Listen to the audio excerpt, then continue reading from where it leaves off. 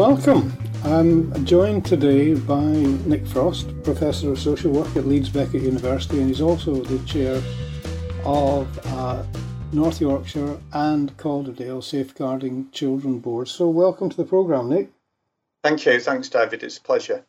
Now, it's quite chaotic, some would say, others would say certainly challenging landscape at the moment for safeguarding boards and for the whole sort of safeguarding process certainly within England and Wales. So what's your take on it, Nick? Because, I mean, you've been doing the work for quite some time, apart from the fact that you're in academia as well and picking up signals there. What's your thoughts about the way that things are being dealt with at the moment? Yeah, it's very central to my world, this, so I spend a lot of time thinking about it. I keep having this parallel in my head between Brexit and the abolition of safeguarding boards, because Brexit is very easily expressed. Let's leave the EU, and then it leads to all these challenges. And equally with the abolition of safeguarding boards, it's quite easy to sum up in one sentence. But the more you think through the implications in terms of workforce development, partnership work, funding, independent scrutiny, there's an endless list. So there's no doubt we're at a big changing point. As we're speaking today, we're awaiting the draft regulations working together safeguarding children, which will be the 2018 version. And I keep hearing it could be any day now. So we will see. But a very challenging period of change and with some threats in there, I'm sure.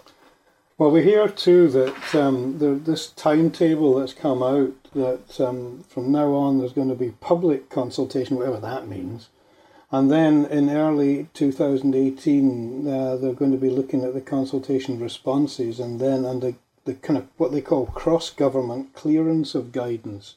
So, I mean, it's quite a lengthy timetable they've got for themselves, and the publication of Working Together, as you said, in the spring, and then a 15-month period, apparently, for safeguarding partners to agree to publish and implement. Is that your understanding as well? Yes, that's exactly my understanding. So I think we're going to be into 2020, aren't we, on that timetable, in terms of things actually being implemented. So seems to me a bit of a contradiction, and in a way, I've been peddling misinformation because when I've given lectures on this, I've spoken about the Wood Report as a trend towards deregulation. But from what we hear now, there's going to be lots of regulations working together. So it's a little bit of a quandary, I think. Is it a deregulation? To a degree it is.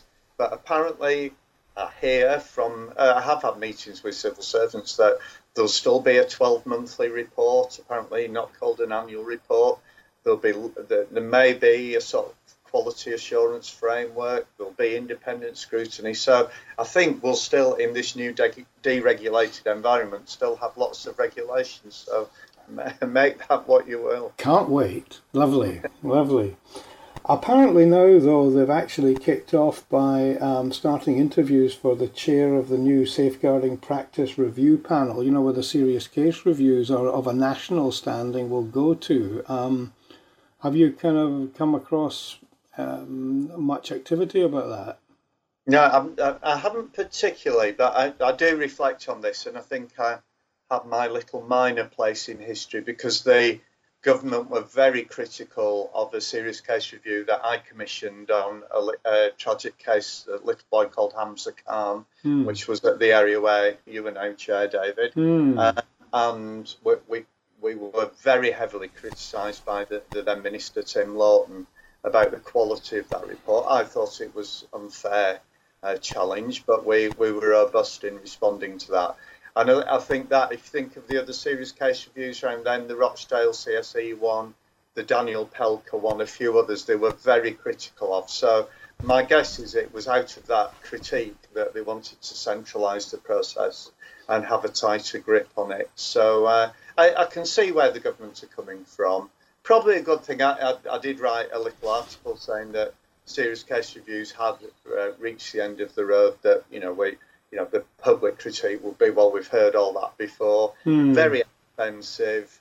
By the time you've done them and published them, the event is probably 18 months, 2 years previous, and bit of a cliche, but people always say oh, well, we've changed since then. So I did feel the serious case review had reached the end of the road. So we'll have to see what the new system is. My big hope, my fear is that what will be seen as a national review will be driven by the media. But I think what the civil servants are saying is it will be more thematic. If there's a new challenge, then they'll make that into a national review. But that proof of that will be, and the proof of the pudding will be thing there. On a simplistic level, just but just to get everybody's head clear, I mean, is it your understanding that this new child safeguarding practice review panel are going to be looking at cases that they call complex or of national importance, which essentially means that they'll decide which ones are that, but the local authority in which they sit still pays the piper? Is that your understanding? I haven't seen that. Again, that'll be in working together. So my understanding is that they will nominate these, reviews of national significance. We'll have to see what they are. And that the local at the local level will do, say, a review of the child death where they might be learning about the system. It does worry me that there's a theme here. They've called it a practice review panel. So it's sort of implicit in there that there's some review of practice, and then we know where that goes, that someone's to blame. And unless there's been very, very poor practice, if someone's or whatever, obviously they're to blame. But generally, I find professionals performing to a high level, addressing complexity. The one I was involved in that was high profile, Hamza Khan, a very complex case, mainly where the children were hidden from view rather than very present to services. So generally, I find that practitioners are facing complexity, and I don't like this blame culture. And I hope that that emphasis on practice review suggests that practice has gone wrong. Well, sometimes it hasn't. Sometimes there's complexity. Generally, it tends to be some violent parent or someone who's to blame rather than the professional. So I do hope we're not going into another era of professional blame. Well, yeah, I mean, me too. I do. What I do understand is that, to my mind, it's a little bit kind of complicated, but that there's talk that they will establish a pool of reviewers to conduct national reviews. But on the other hand, that's the regulation side of it. But on the guidance side of it, they talk about commissioning a reviewer. Now, but they don't actually say who they're actually saying. Is it the local authority that would commission it from an agreed national pool?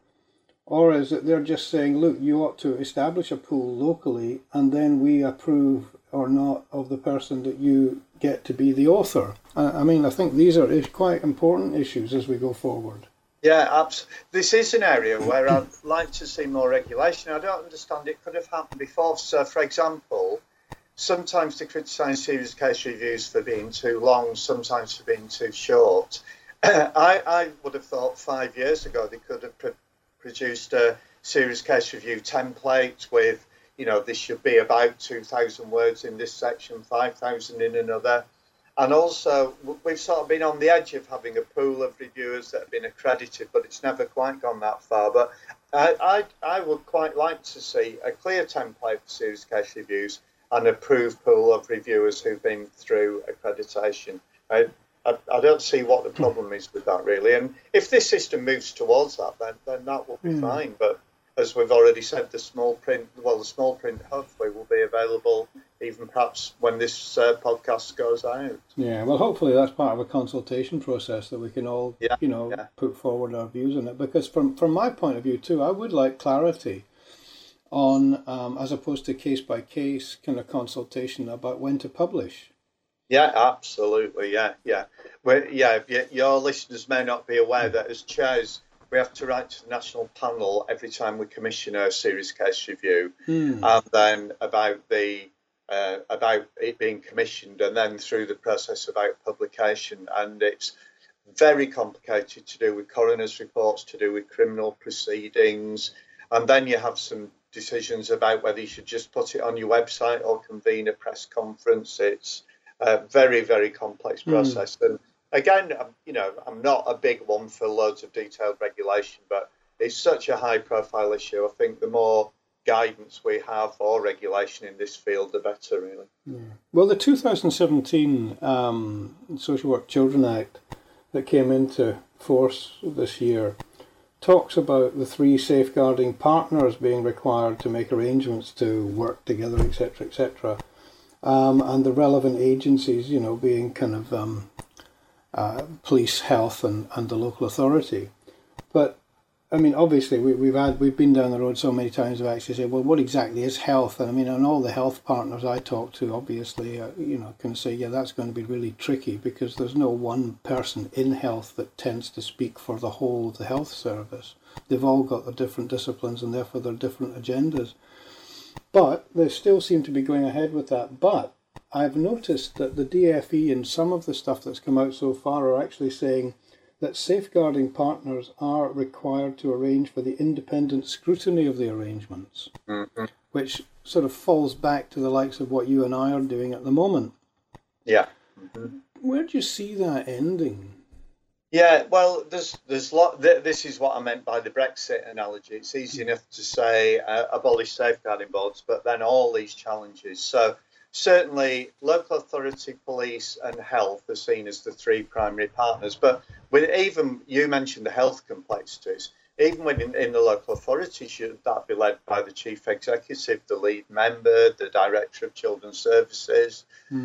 So that's complicated. The obvious danger is that the other partners could think, we're marginal to this now. Age of austerity, we're stretched for resources. It's obviously up to, I call them the big 3 in parlance. Let's leave the big 3 to get on with it. So, and I'm keen in both my boards to keep all the partners, particularly the community sector, the voluntary sector, completely on board. So we need to find a way of recognising what is the primacy of the 3 partners. We can't get away from that. But how do we keep the other agencies on board? And when it comes to things like funding, maybe other Let's not go down there. Why should we fund this if there's 3, the big 3 are in charge of this? Loads of challenges. I mean, one paradox I'm finding, I don't know what you're finding, David, I'm actually leading, certainly in North Yorkshire, on the future of the safeguarding arrangement. So in a way, you could say it's turkeys voting for Christmas. The Act has abolished the safeguarding board, but I've been the one that's convened the meetings, planned the policies, got everyone together. So it's hard to know who's going to play the leadership role from the big 3. Well, interestingly enough, in the 2 boards that I chair, there seems to be a kind of certainly a universal kind of agreement that there will be a safeguarding presence. Absolutely. And that's okay. I think that's important to get that out of the way to start with. It's not going to be kind of dissipated and just everybody does their own thing. However, what I find fascinating so far is some of the regulations that have come out, or guidance from the DFE, actually talks about the 3 partners, like you said. But on one hand, you mentioned funding there. Well, let's just focus on that for a second. I mean, because it actually says levels of funding from each safeguarding partner should be equitable and proportionate. Okay, they're not at the moment because the police pay very, very little in comparative terms to health and to the local authority. Yeah. And so being equitable and proportionate, that's a bit of a stretch, isn't it? It absolutely is, and the police are obviously very stretched in terms of their resources. Again, I'm hoping the final guidance will be clear. It seems to make sense, doesn't it, that it should be 33 and a third split between the big 3. So we will see. But then it ducks the question of how, if they're paying a third of the pie each, it ducks the question of how big is the pie. So I mean, my areas that I know well, and I know some areas apart from the 2 where I chair, people just say, I mean, this is a critique of the Wood Report. I will say in this forum, the more I read the Wood Report, the more gaps there are in it. So, for example, I was asked to speak to some workforce development people about the implications of wood. So I literally went through the Wood Report and did a word search on workforce development. And there's very, very little in there. He seems to relate it to learning from serious case reviews. So we've got brilliant system of workforce development. It's been one of the high achievements of safeguarding boards. I know in Bradford you should be very proud of your workforce development. And yet, really marginalised in the Wood report. In fact, it sort of seems quite critical that safeguarding boards are doing that. So, it's one of the many, many questions that the report laid open. Yeah. Well, we wait with bated breath, anticipation, and a sense of hope. But I want to move on, if I might, to talk about the actual work of safeguarding, if I might.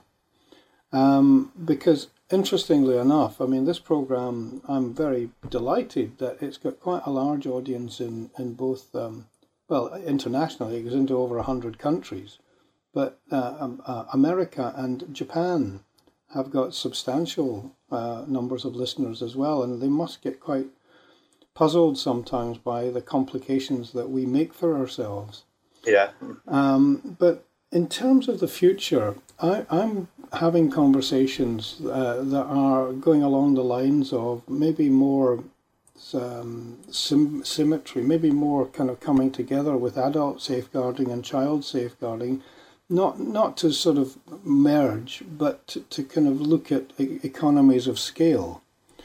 And things that we do together, like both adult safeguarding and child safeguarding, for example, focus on, say, domestic abuse, focus on mental health or substance abuse, or even the transition from childhood to adulthood for, say, young people with learning difficulties. There's an awful lot of consensus there in terms of thinking. Do you see the future being more shared in that respect? Yes, I certainly hope so. It's even your international listenership will be even more confused when I mention health and wellbeing boards and community safety partnership as well. So if the listeners could envisage a Venn diagram with 4 circles, you'd have the adults board, the children board, the community safety partnership, the health and wellbeing board.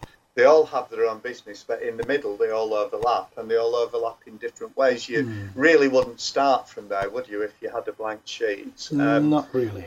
So, for example, in Calderdale, we've had some very good research led by the Community Safety Partnership, and it's highlighted certainly 2 issues more that are relevant to the Children's Board, the ones you mentioned, domestic abuse and child sexual exploitation. So they're coming from community safety, if you like, a crime and safety perspective, and they're coming up with issues that are of interest to us. So we need to work more and more closely across all these 4 boards and make sure, for example, in Calderdale, we have amalgamated the admin support for children and adults, and that is paying dividends. So a lot of the functions are similar, obviously minuting meetings, but quality audits, homicide reviews, serious case reviews, very similar. So we need to work more and more holistically. Of course, we've got a paradox, David, that you'll be aware of. Adult safeguarding boards are now statutory and children's safeguarding boards are not statutory. So that makes the Venn diagram even more complex than it was last year. Yeah, well, let's not go down the road of madness. But anyway, I also have got this kind of thinking at the moment. I'd like to take your opinion on it.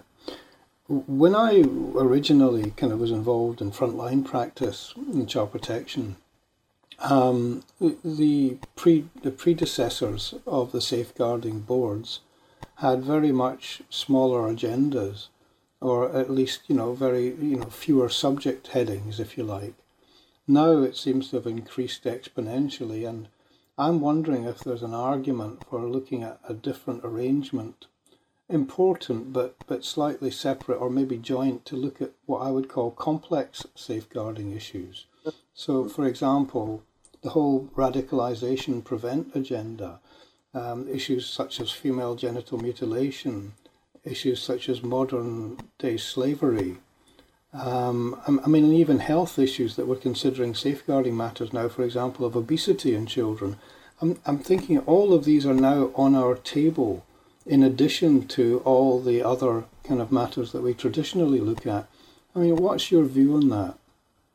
Well, you must be a mind reader, because I've got some scribbled notes here of things I wanted to mention, and you've just mentioned them all. So it struck me, we had a Good Day conference up in North Yorkshire, and there was a choice of workshops, and you've just more or less gone through the list. So the workshops were female genital mutilation, child sex exploitation, preventing radicalisation, online cyberbullying, and modern slavery. So what struck me, and I was chairing it, and I said, all those issues 5 years ago probably wouldn't have been there. 10 years ago certainly wouldn't have been there. So I think that's the strength of the safeguarding world, and why I hate the blame culture when it does happen, because our professionals, and the ones that matter, David, as you and I know, are the frontline social workers, the frontline teachers, the frontline nurses and health visitors. They're the ones that matter. They're confronting these new emerging complex issues in their everyday practice. So I think the job of our, the trendy word at the moment is architecture, isn't it? The job of our architecture is to support these frontline workers in addressing new and emerging issues. And if you're still doing this podcast in 5 years' time, it's hard to imagine, but people will be mentioning issues then that we haven't thought of yet. So we need very professional staff who are very well informed, who are supported, who have critical thinking skills, so they can look at new challenges and know how to respond to them. So what I see, and this is the other note I had that I wanted to say, 98% of the time I see highly committed professionals dealing with complexity and responding to it very well. So the challenge for me for the safeguarding arrangements, whatever they are, is how can we best support those staff in doing these complex jobs? Okay, good. I want to finally ask a couple of questions, if I might, Nick, about our world, our profession, social work, because, you know, it's often maligned and misunderstood, but at the same time, you know, we can't just go ahead and sort of cry kind of foul all the time. But I do have a particular passion that I think most of my listeners will know about, or people that read the blogs and so forth, that the image of social work, especially in the media, I do feel is imbalanced and does need, you know, considerable levelling. Just not for just the sake of actually making social workers feel better, but for the sake of the new case tomorrow on the doorstep, and getting the trust of a family and getting in to work with them, you know, easier.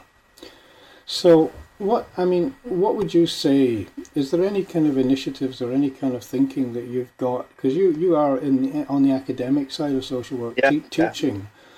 And I mean, about the new, if you like, let's call them the new crop. I hate that, but never mind. The new group of social workers coming through these days, about how they see the image of the profession they're entering into. Very interesting challenge. I'm a qualified social worker, very committed social worker, and very proud social worker. And it's great seeing the young people. We have a bachelor's course and a master's course that both leads to qualifications, really high calibre, enthusiastic people. There isn't a recruitment problem onto the courses, which is interesting. I think where the problem kicks in is arguably a retention problem once they're in the professional world. And I try and motivate the students with their role as change agents, and I've got a range of quotes, but I interviewed a young woman who left care, who is now quite a big shot in a charity. And she said, I have this wonderful social worker, he changed my life. She reckoned she wasn't going to get into university, and the social worker went there and somehow got her into university.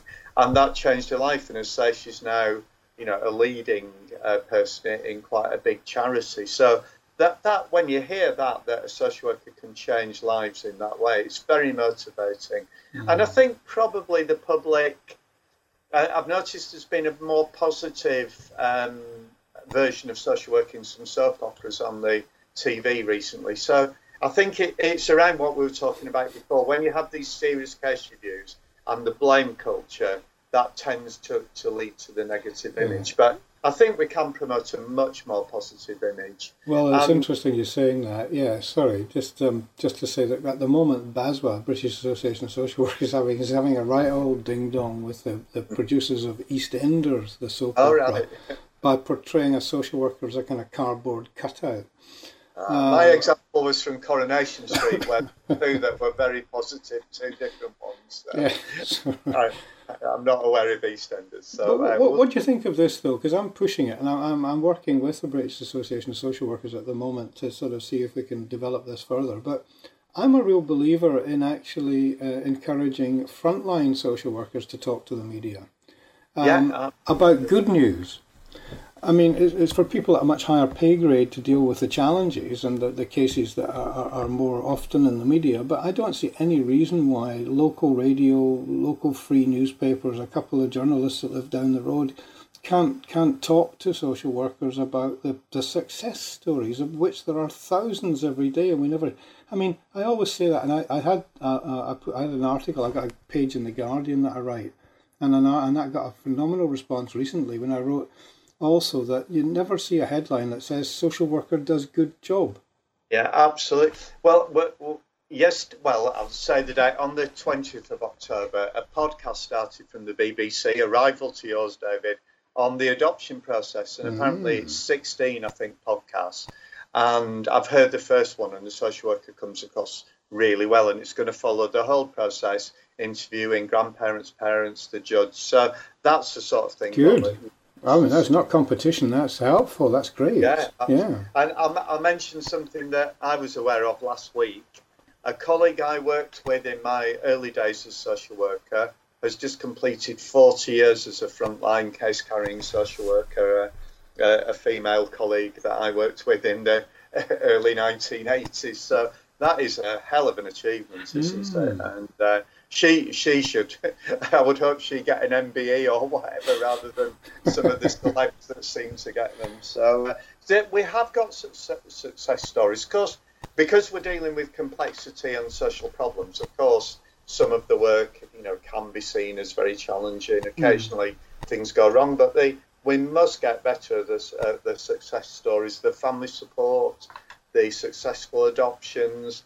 Well, you and I know the vast majority of children is effectively safeguarded, aren't they? Oh, absolutely. I mean, and the ones that hit the headlines are the ones where, arguably, it's gone. I know. It's always, I mean, it's more sensational. But a good friend of mine, Bill McKittrick, who sadly passed away earlier this year, he was director of Bristol, and he was one of the first to let the BBC cameras in, if you remember. I do remember that. Yes, yeah. But it's never gained the momentum I think it should have done, because people are still. I think local authorities and others still totally confuse confidentiality with secrecy. Yeah. And I just, it's so wrong. Yeah, I do think that the profession gets a lot of respect from other professions. So, like you do, I work very closely with the police, and it's a proper partnership now. And there's the occasional tension, but generally we're working in such good partnership. And I think the police really respect the role of social workers. I've heard the same from the judiciary, from medical staff. So I think within the professional bubble, where the profession is very well respected, it is with the media area where we do have some challenges. All right, last question, Nick. Just a minute, if you would. People listening that might be considering social work as a profession, why should they? I think, I really mean this, it's a fantastic job. You'd never be bored, whatever. You'd be challenged, but you'd never be bored. As I said earlier, you can change lives. Look at it more in career terms. Once you've done your 2, 3, 4, hopefully longer in the frontline teams, people often develop a passion, say adoption, fostering, leaving care. And there's still, even in this age of austerity, there's still opportunities to move into those specialist niches, which are very fulfilling. So I would sincerely recommend it as a career on all levels, in terms of a career, because everyone's got mortgages to pay, but also in terms of fulfillment and, going home at the end of the day and feeling that, a bit of a cliche, but that you have made a difference. Well, Professor Nick Frost, thank you very much for your time. Thank you, David. It's been a pleasure. Thank you.